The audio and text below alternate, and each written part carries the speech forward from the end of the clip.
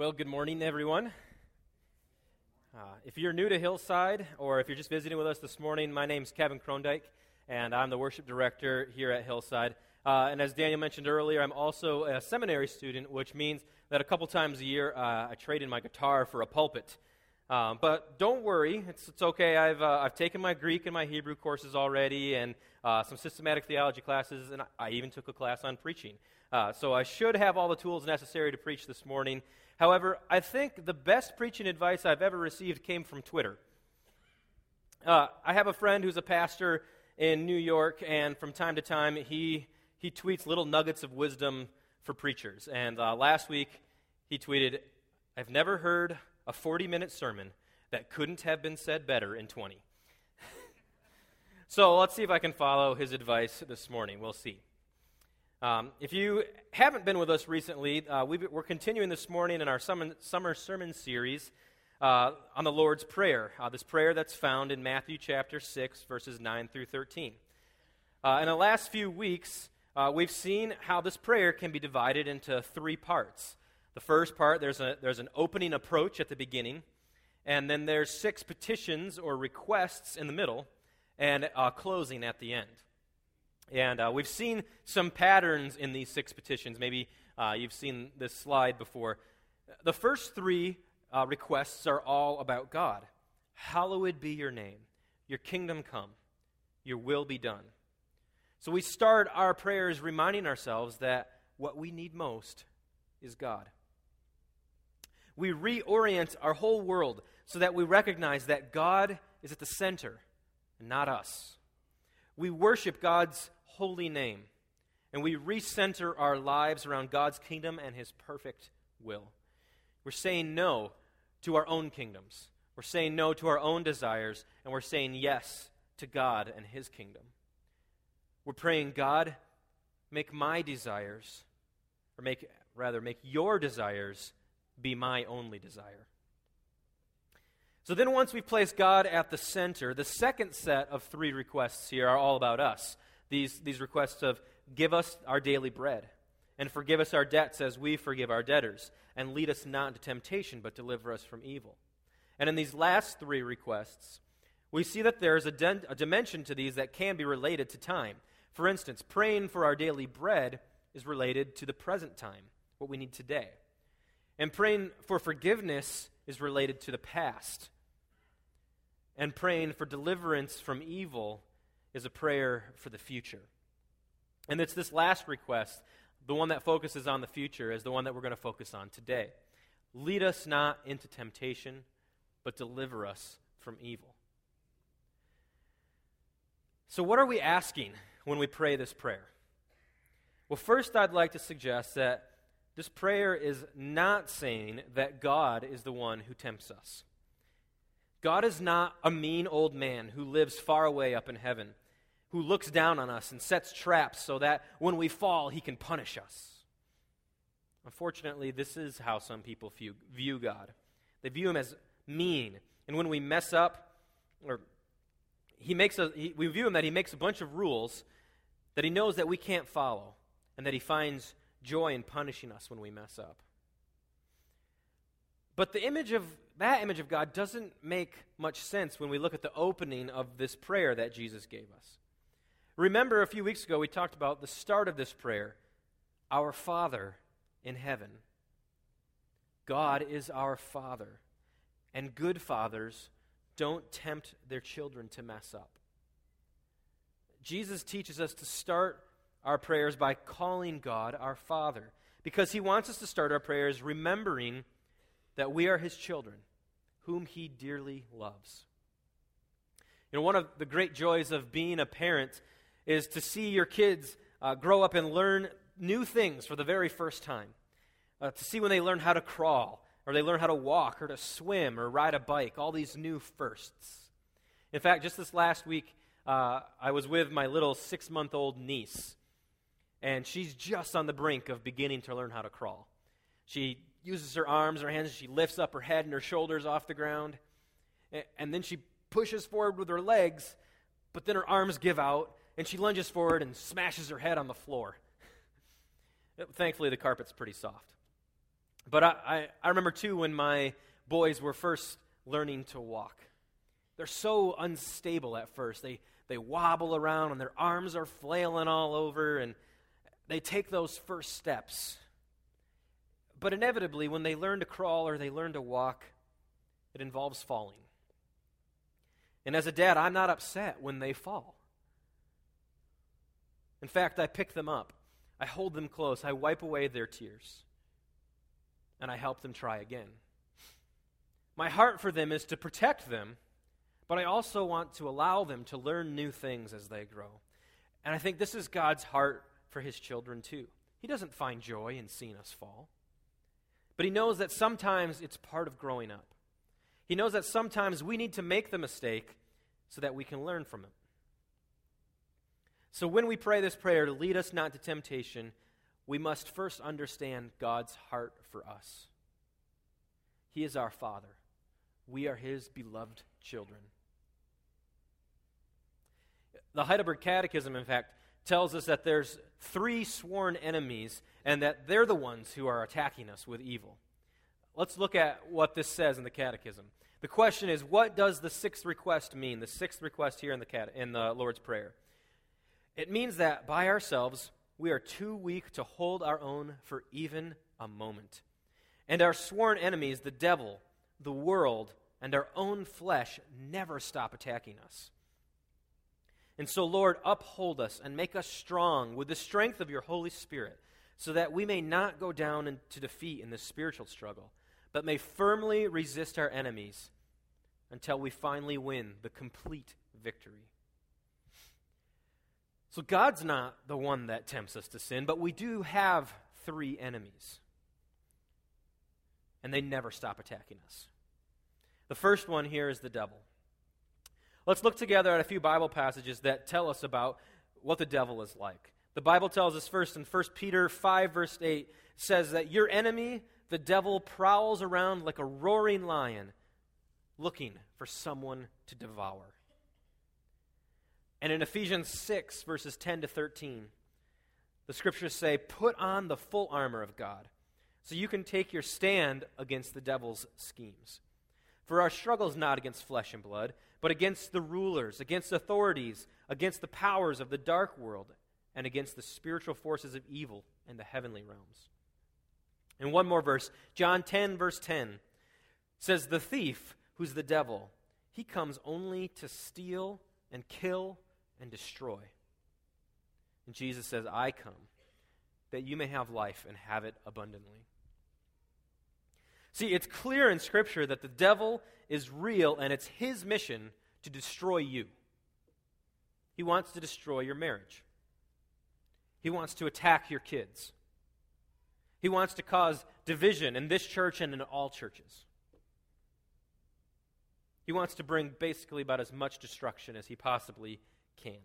He rejoices over war and genocide and child abuse. He delights in disease and disasters and death. And our only hope against him is that Jesus has the power to crush him and stop him at any moment. So when we pray this, lead us not into temptation, but deliver us from evil, we're saying, God, don't let Satan overcome us. Rescue us from the evil that seeks to destroy us. Our second enemy is the world. And when I say here that our enemy is the world, I don't mean that all other nations besides the USA. That's not what I'm talking about here. By world, I mean the secular ideologies or the philosophies, the values and worldviews that are in conflict with the values and desires of God's kingdom. So let's look at what Scripture says here about the world. In John 15, verse 18 and 19, Jesus said, if the world hates you, be aware that it hated me before it hated you. If you belong to the world would love you as its own. But because you do not belong to the world, but I have chosen you out of the world, therefore the world hates you. Another verse in Romans 12:2 says, do not be conformed to the pattern of this world, but be transformed by the renewing of your minds. So there's definitely this sense already in Scripture that we have to be aware of the environment in which we live. This environment can be hostile to the gospel. Yeah, I want to caution us that I don't think this means that we need to run away and hide in the mountains and escape the world and just get out of here as fast as we can. Because God loves the world too. As it says in the famous verse, John 3, verse 16, right? God so loved the world that he gave his one and only Son. See, the word here that's used for world in all three of these passages is the same word, which seems to mean that at the same time, God is warning us the hostility of the world, but also that he loves the world. He loves it enough to send his Son to die. So I think we too also need to hold this intention. Hold this intention that the world can be a dangerous place for Christians to live. But at the same time, we need to love the world the same way that Jesus loves the world. So the first enemy is the devil, the second enemy is the world, the third enemy is ourselves. And this enemy may be the hardest one for us to resist, because I think it's the hardest to identify. It's so much easier often to point to the evil that exists out there and ignore the evil that exists right in here, in our own hearts. I think, though, we can all relate to the Apostle Paul, who writes in Romans chapter 7, I don't really understand myself, for I want to do what is right, but I don't do it. Instead, I do what I hate. And I know that nothing good lives in me that is in my sinful nature. I want to do what is right, but I can't. I want to do what is good, but I don't. I don't want to do what's wrong, but I do it anyway. See, we're so good at deceiving ourselves and justifying our own thoughts and actions. We're just like Paul. In our own hearts, we want to do what's right, but we just so often don't. We want to stop giving in to temptation, but we just can't stop. We're weak. And we need to acknowledge that we cannot resist evil on our own. So as we pray this prayer, we're asking God for help to save us from the devil, from the world, and from ourselves. God's not the one who tempts us. Rather, it's these three enemies that we need to be concerned about. So again, what are we asking? First, we're saying that God is our Father and that we have three enemies that tempt us. And second, we're saying to God, God, don't test me beyond what I can handle. And the word here in Matthew 6 that's translated as temptation is the Greek word perismon, which I'm sure you recognize from Eric's prayer earlier. Probably not, but that's the Greek word. And the Greek word here can be translated as temptation like it is here in Matthew 6, but it can also mean trial or testing.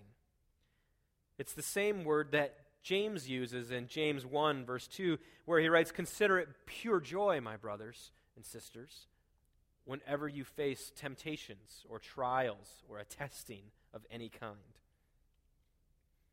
So the question I ask immediately of myself is, wait a second, if James is telling us to consider it pure joy when we face these trials, then why is Jesus telling us to pray that God won't lead us to be tested by these trials?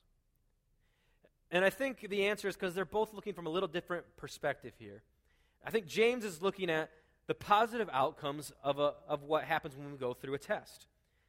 But Jesus is warning about the potential danger that exists when we take on a test that we are not ready for. I like to think of it this way. James kind of has this picture of a loving father that's teaching his 5-year-old how to ride a bike. Of course, there's going to be some times when he falls off the bike. There's going to be some bruises and a scraped knee probably along the way. But in the end, he's going to be able to ride a bike. This is a test that a 5-year-old can handle. And this test will help that 5-year-old grow into maturity. This is a test that the 5-year-old can face with pure joy. It might hurt along the way, but we know it's going to make him better. However, I think the problem is the enemy comes in and he starts to whisper to the 5-year-old and says, "Hey, now that you've learned how to ride a bike, I bet you can ride a Harley Davidson." But the Father knows best, right? The Father would not allow his 5-year-old on the Harley Davidson because that's a test he's not ready to handle. The Father knows best. So this word that we've been talking about, temptation or testing or trial, it's also the same word that Paul uses in 1 Corinthians 10, verse 13. It says here, there's no temptation or test that's overtaken you except what is common to mankind. And God is faithful. He will not let you be tempted or tested beyond what you can bear. But when you're tempted, he'll provide a way out so that you can endure it. So this is what we say when we pray this prayer. God, don't lead us to a test that we can't handle or that we're not ready for. Don't let evil overcome us. We need your help. So again, what are we asking in this prayer? We're asking that God make us aware of our enemies who are trying to destroy us and keep us from facing a test that we can't handle. I love how the theologian Dale Bruner says it this way. He prays, "Dear Father, please lead us in such a way that we will be able to resist the temptations that both consciously and unconsciously surround us. Please constantly swoop down and rescue us from all the wiles of the evil one and all his evil works." And I love how it ends here. We need your help. So why do we need to pray this? The first reason I'd like to suggest of why we should pray this might sound kind of obvious to you. We need to pray this because Jesus did, and he taught us to. Now, not only did Jesus pray this prayer here in Matthew 6 in the Lord's Prayer, but he also prayed this prayer when he was agonizing in the Garden of Gethsemane the night before he would be crucified. Up to this point in Jesus' life, he'd faced every test without failing, and he'd resist every temptation without falling, and yet darkness and evil were about to overtake him. So he prayed, "Father, if it is possible, take this cup from me. Don't let me face this test, for it will overcome me." And then he added another line from the Lord's Prayer. He said, "And yet not my will, but your will be done." See, Jesus understood the great power of evil, and he prayed that he would not be overcome by this great evil. But he knew that if he didn't face it, we would have to.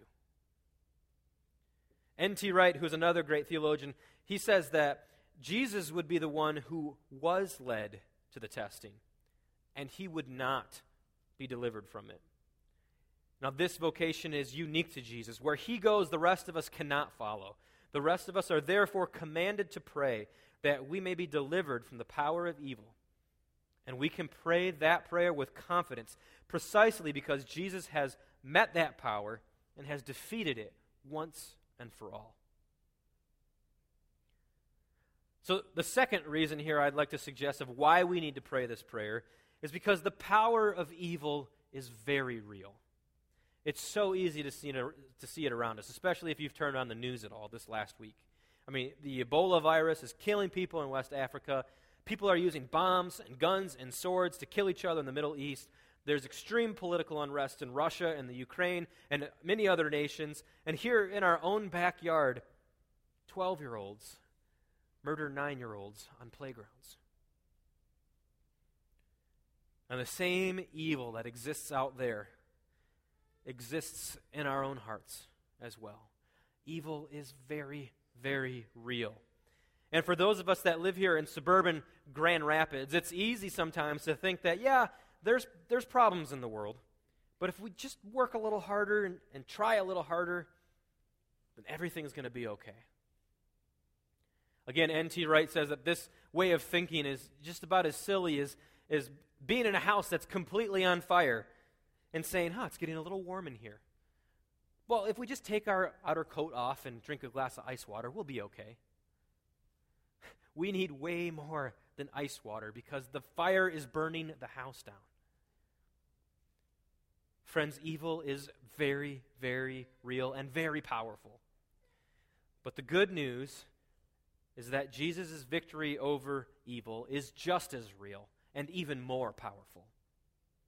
So why do we pray this prayer? Because Jesus did. He taught us to. And because the power of evil is very real, and because Jesus gives us the power to overcome evil. But the question is how? How do we overcome evil? Well, as we close, I want to suggest 3 ways that we can overcome evil, and they're coming from Matthew chapter 3. And this is the story of Jesus' baptism. It takes place at the very beginning of Jesus' earthly ministry. He hasn't even called any of his disciples yet to follow him. But he's about to face one of the biggest and toughest challenges of his life. Because immediately after he will be baptized, he will be led to the desert, where he will face 3 temptations from the devil himself. Let's look at this in Matthew chapter 3. Then Jesus came from Galilee to the Jordan to be baptized by John. But John tried to deter him, saying, I need to be baptized by you? And you come to me? But Jesus replied, let it be so now. It's proper for us to do this to fulfill all righteousness. And then John consented. As soon as Jesus was baptized, he went up out of the water. And at that moment, heaven was opened, and he saw the Spirit of God descending on him like a dove and settling on him. And a voice from heaven said, This is my Son, whom I love. With him I am well pleased. Then Jesus was led by the Spirit into the wilderness to be tempted by the devil. So in this story, we see Jesus prepared in 3 different ways to face the temptations of the devil. First off, he's baptized. And we're baptized too. He was marked as one who belonged to God through the waters of baptism. Our own baptisms signify for us that we are marked by God. We belong to him. We are united with Jesus in his death and his resurrection. We go down in the waters of baptism, die to our sinful nature, and then are raised to new life. Baptism is not just a promise that was made to us when we were infants or when we were younger, but it's a reality that we live into now. Martin Luther, who's one of the most well-known reformers from back in the Reformation, he was working on a significant project. He was translating the Bible from the original language of Greek into the common language that the people spoke that day so that the people could actually read their Bibles. And as he was working on this project, he sometimes would just be overcome with doubt or with guilt or with sorrow. And he understood this to be the enemy himself attacking him and discouraging him from the work of translating the Bible. When these attacks would happen, Martin Luther would take his jar of ink and he'd throw it against the wall. And he'd declare loudly, I am baptized. Notice he didn't say, I was baptized. It's not something that happened long ago, but I am baptized. Because in our baptism, God gives us power to overcome the enemy. The second thing Jesus gets here, Jesus knew that he was the beloved one of God. The heavens opened and God's voice spoke, This is my Son whom I love. With him I am well pleased. And when we begin to believe that we are God's beloved, I believe there is no force in hell that can stop us. When we take hold of our identity as sons and daughters of the King, then the enemy has no power over us. And third, Jesus was boldly sent by the Spirit, boldly led by the Spirit, into the desert to be tempted by Satan himself. The same Spirit of God that raised Jesus from the dead lives in each and every one of us. The question is, can you hear what he is saying? Just slow down, open your ears, and listen. Because when we follow the leading of the Holy Spirit as Jesus followed the leading, then we can face the devil himself. And we know that God will rescue us from evil. In fact, because of the resurrection, I believe he already has. Let's pray. Our Father in heaven, hallowed be your name. We thank you that you are our loving Father and that we are your beloved children. Rescue us from our enemies, and don't test us beyond what we can handle.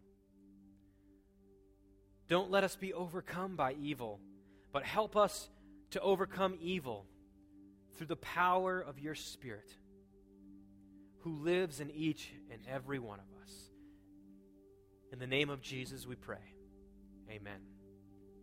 Will you please stand together? I want to again invite you, if you